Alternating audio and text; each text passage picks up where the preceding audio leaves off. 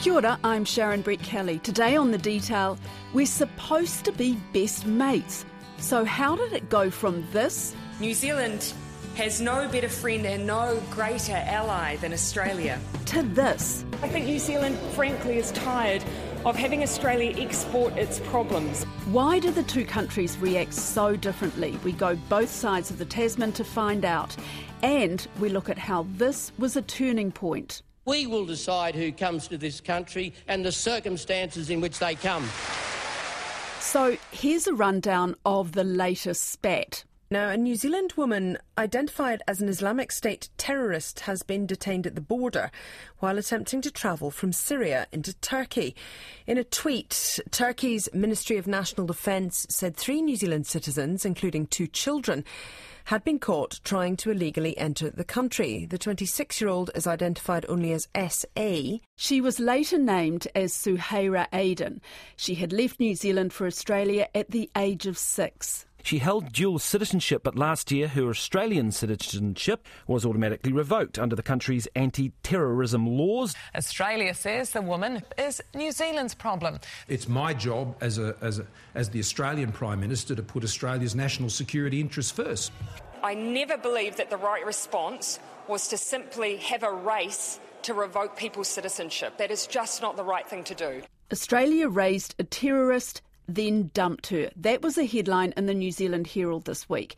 But what about Australia's response? Well, there hasn't been much of a reaction. It has been covered a little bit in some news outlets in Australia. Peter Chen teaches media and politics at Sydney University. But it's really been reported through the lens of that New Zealand is upset rather than this is what Australia has elected to do. You've got to keep in mind that Australia has been, as New Zealanders well known, deporting New Zealand citizens on character grounds. And that regularly gets right up the nose of New Zealanders and is very, very rarely ever reported. Tends only to be reported when there is a prime ministerial visit from New Zealand and the Prime Minister raises the issue and our Prime Minister says, yeah, what are you going to do?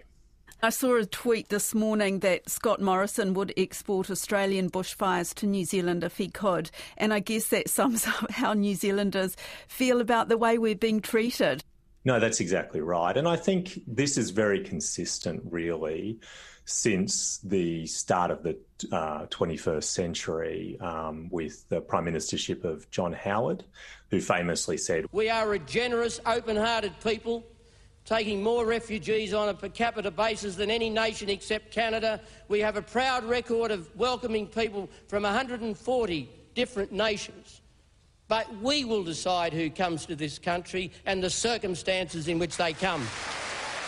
And that really has been the policy of Australian governments for 20 years now. We all know that Australia is the best country in the world in which to live. Over the next 10 years, we will invest an additional $32 billion in the defence of Australia. And I think one of the things that is kind of interesting about it is that it is generally quite a popular policy in Australia, though it's not regularly discussed really amongst the kind of general community. It also has been a policy that Australian governments have been willing to enact at the expense of regional relationships. So if we think about the mandatory offshore detention of asylum seekers, which has been a policy that Australia has pursued quite ruthlessly for some time now, Australia has been very willing to do that, and it has been one that has been significantly alienating to our regional partners, particularly Indonesia, for example. So New Zealand's treatment is not unique, but it does show how Australia is willing to pursue a Australia First policy in this area. And to be honest, it is generally extremely popular policy. So if we look at 2015, when these new laws were introduced that allowed the Minister of Immigration to deport people who had engaged in either terrorist acts or training or things like that, if they were dual citizens. At the time, 81% of Australians said they supported that legislation. That was 93% of people who voted for the government, 77% of people who voted for the opposition, and interestingly, 52% of people who were Greens voters, and the Greens Party is generally considered our progressive party in Australia. When asked Australians if they would agree to an expansion of that policy where people could be stripped of Australian citizenship and deported even if they didn't have dual citizenship, i.e. effectively making them stateless, still 3/4 of Australians agreed that they would be happy for that to occur. So it shows you what a callous and ruthless group of people Australians can be when it comes to migration issues. But, you know, in this specific situation with this woman and her 2 children, would there be no sympathy for the fact that coming to New Zealand, and if this woman is detained in any way, what happens to her children? There is no family here. Her family are in Australia. Is there any thought given to that? Well, clearly not, because it's a decision that's been made by the government. I mean, I think their position is that they don't care. Has this type of issue gained much traction amongst the Australian community? There has been a little bit of reporting of the cases of Australian, quote unquote, ISIS brides who are in terrible situations in camps, but it has not raised a major public outcry that something should be done. So let's look at the history of the Trans-Tasman tensions with Professor Philippa Main-Smith. She's lived and worked in both countries over many decades, and Australia's hardline approach is no surprise to her. Not at all. It's just totally in keeping with their general attitude to anything concerning Australian national interests as they perceive them, and particularly border protection. Anyone they perceive as a threat or as undesirable. And this has hardened in the last 25 years since the Howard government of the mid-90s. There's a fundamental difference there between the two countries. But the issue is that the relationship has so many strands. That's why it looks domestic at times. And there can be harmony and sweetness and light in some strands, such as family ties and health policy, and just huge fights in others. And usually the disputes are in the areas of security and border protection. And this latest case would come under that heading, in my view. But the problem is, yes, these disputes can, when they blow up, they can affect the flavour of the whole relationship. What do you mean by the flavour of the relationship? Looking kindly on one another as neighbours and friends and family, and then suddenly getting annoyed and being more competitive and less conciliatory, shall we say. It was interesting, wasn't it, to see the Prime Minister. She was absolutely livid on Tuesday, and the kind of language that she used then. I raised that issue directly with PM Morrison and asked that we work together on resolving the issue. I was then informed in the following year that Australia had unilaterally revoked the citizenship of the individual involved. You can imagine my response. Since that time, we have continually raised with Australia our view that their decision was wrong. She would be personally offended given he had intimated or she had understood that they would be conversing and working together and resolving this issue. But frankly, that's not an Australian way of behaving. Under certainly a more right-wing, Liberal National Coalition type government, I wouldn't expect them to want to even liaise with New Zealand on this. They would assert their national interest, which is what they've done. Australia's interest here is that we do not want to see terrorists who fought with terrorism organisations enjoying privileges of citizenship, which I think they forfeit the second they gauge as an enemy of our country. And I think Australians would agree with that. Thanks all very much. I understand our dear Prime Minister does speak regularly with the Australian Prime Minister, and that's a historic pattern where they've talked frequently, usually by telephone. It almost seems pointless, doesn't it? I mean, if she's taken by surprise on something like this, then really how valuable are those regular talks that they have? I think they are in sorting through issues, and the fact that that does seem to have become less tense. if her own language has changed. The Prime Minister's office has just issued a statement saying the call was constructive, regardless of the steps taken in this case to date. Both New Zealand and Australia acknowledge that this case now has a number of complexities. We are working through those issues in the spirit of our relationship. So I would take that as a rather conciliatory statement. It won't change the Australian position. You know what it's like to live there and obviously mix with people there and get their opinions on things. Do you feel like we're drifting apart? Is this a sort of a reflection that we're going in different directions? It does happen in waves.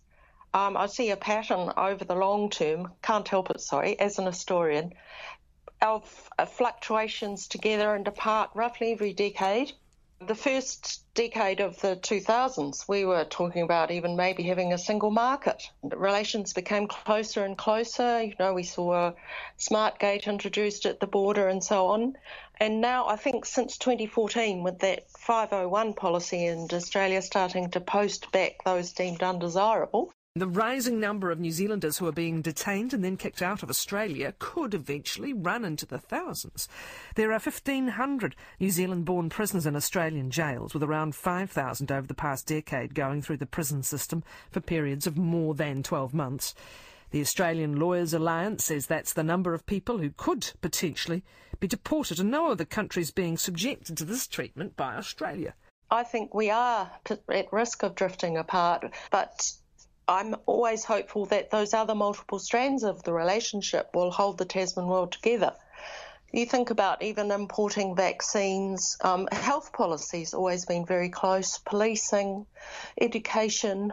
There are a lot of areas where those close ties will be maintained, but it's always, we're moving apart in this area of security and border protection. It sounds like that's not going to make any difference to the business relationships, family relationships. No, but there have been policy shifts, if you're interested in those, in the last generation that discriminated more against Kiwis, which is why we get distressed, because there's a discrimination between Kiwis who moved to Australia more than 20 years ago and those who moved less than 20 years ago, because the Australian government is great at putting a line in the setting a date and saying after this date you're treated differently from people before this date, and that's what happened in February 2001. Anyone who went over there, they found their pathway to citizenship closed off unless they were highly skilled. When I went over to Australia the first time, the moment I arrived I was treated like a permanent resident, but that was the 1980s. Why do you think Australia is more harsh about these kind of laws, the border laws and the treatment of refugees, asylum seekers, dual citizenship? Well, I'm actually a dual citizen myself, are you? Because I saw it as an extension, just enlarging my identity. You'd never take away my New Zealand identity, ever, but I just saw it as a gloss, adding the Australian. The downsides relate to, I think, geopolitics and Australia's different positioning in the world, much closer to Asia, and perceived threats. So Australians, their security specialists, talk about the Indo-Pacific and see Australia as belonging to that region and wanting to defend especially their northern borders. They think that we have a soft option, that we're so much further away, so we don't have to agonise as much about these possible threats from asylum seekers and so on. Do you think that's reasonable? I think it is excessively defensive psyche, but it's historical as well. There's a pattern to that. You could say Australians have a history of locking people up. I do think it's excessive, but New Zealand is not going to be able to convince Australian politicians otherwise. So it's futile then, this kind of language that the Prime Minister used? No, her indignation is not futile. Trying to change the Australian position is, I'm very glad she expressed anger and didn't just lie down and accept it. That's what I mean. She's asserting a New Zealand voice, which I think is invaluable if we think globally. And I quite like Little New Zealand taking a moral position. I think it suits us politically to do so internationally, and New Zealand did in the Tampa affair 20 years ago. When 438 boat refugees were denied entry to Australia after their ship broke down, New Zealand took in 131 of these refugees eventually, and the rest were sent to a detention centre in Nauru. And look what we've got, Abbas Nazari getting a Fulbright scholarship recently, a Tampa child. So I think it's good for New Zealand to maintain its own policy position on refugees and asylum seekers, and particularly when Prime Minister Jacinda was talking about the children of this latest ISIS wife, considering the children who can only be deemed innocents. What will be guiding a lot of what we do from here is the fact two very, very small children who did not make the choice to be born into a war zone are involved. Something that you need to keep in mind about the history of Australia, and that is one of the major motivations for Federation of Australia was that successive colonial officers back in England had denied Australian colonies the power to restrict migration from non-white parts of the British Empire. And so a strong motivation of Federation was the introduction of the White Australia policy. And I think this tendency for a highly racialised border control policy runs through Australia's history. That is about exclusion, that is about control, and often very clearly, I think, has racialised elements to them. It feels now like New Zealand and Australia are growing further and further apart culturally. Australians have a very high regard for New Zealanders, and they'll point to things like the Anzac tradition and, shared cultural values and things like that. But I think there is a growing division between Australia's political conservatism and the progressiveness of New Zealand. And I think that's seen particularly in areas like Indigenous affairs, really. I guess one of the kind of problems is that Australians probably, if they thought about it, would be actually quite upset with their government for alienating New Zealanders who they do hold in high regard. But unfortunately, Australia virtually receives no news about New Zealand at all unless there is a natural disaster or there is a major sporting event. And New Zealand elections too barely get much coverage in Australia. And Australia's, relatively poor media environment, I think, is partly to blame for this. And certainly there is very little popular understanding of how insulted and affronted New Zealanders are with regards to this issue right now, but also the general deportation issue. The organisations representing expatriate New Zealanders in Australia, of whom, there are about 1 million, right? So that's a large number of people, like the Oz Kiwi group and things like that. They've done a reasonable job, I think, communicating their concerns about the way they're treated in Australia on a number of issues to the New Zealand government. But I think possibly the New Zealand government needs to think about how they resource or support the articulation of those groups back into the Australian political discourse. Yeah, just getting back to these harsher laws and what drives them, I suppose what's also interesting is that Australia is so ethnically diverse. Is that kind of ignored when these policies are drawn up? Well, it is an interesting paradox, I think. But you're absolutely right. It does fly in the face of history, and many of these policies are really echoes of the past rather than something that can be sustained into the future. And yet it is surprising how popular some of these border control policies have been, partly because of the way they've been reframed. And so a lot of the reframing of these policies has been to focus on that there are good migrants and bad migrants. So the good migrants are people who come here legally through normal migration, or who wait the almost infinite amount of time required to wait to get through the refugee migration system. And then there are bad migrants who, quote unquote, jump the queue and come here illegally. And so the government has been very effective in using that both to demonise asylum seekers and other people, but also to court migrants who have come to Australia, quote unquote, legitimately, to say, look, you are good migrants and so you should support our border policy because you got in under this legal regime, and everyone who comes illegally as asylum seekers, in a sense, steals a place from you. And so when we talk about, in a sense, 81% of Australians supporting these 2015 laws that allowed dual citizens to be stripped of their Australian citizenship and by default shifting the problem of those individuals on whichever country they have that other citizenship with, be it New Zealand or, Uzbekistan, it doesn't matter. It does show that this narrative has been very, very powerful in shifting public opinion. But to be, completely honest, given that so little attention is paid to New Zealand in Australia, I have been surprised how successive Australian Prime Ministers have been willing to run this low-level deportation policy of New Zealand citizens and just continually needle successive Prime Ministers of New Zealand for very little, I think, actual political gain in Australia.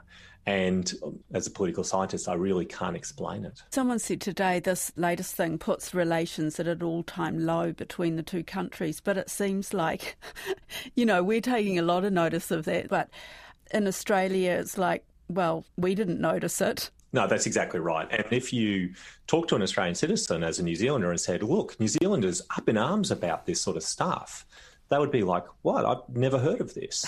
And so I think that tells you that New Zealand's approach to dealing with the relationship with Australia maybe needs to be reconsidered, because no degree of political alignment between the ruling party of New Zealand and the ruling party of Australia, or appeals based on history and solidarity and mateship and all those sorts of things, seems to really have any effect really on these policies. And so I guess a future New Zealand government has to consider how they would change that, and do they need to be more assertive in their communications with the Australian community, or think about other ways that they might engage in forceful activities. And remember, Australia and New Zealand don't just have a kind of transnational friendship relationship. We actually have a massive number of co-governance activities that we engage in. And I wonder what a significant breakdown in that relationship would do for trans-Tasman co-governance activities.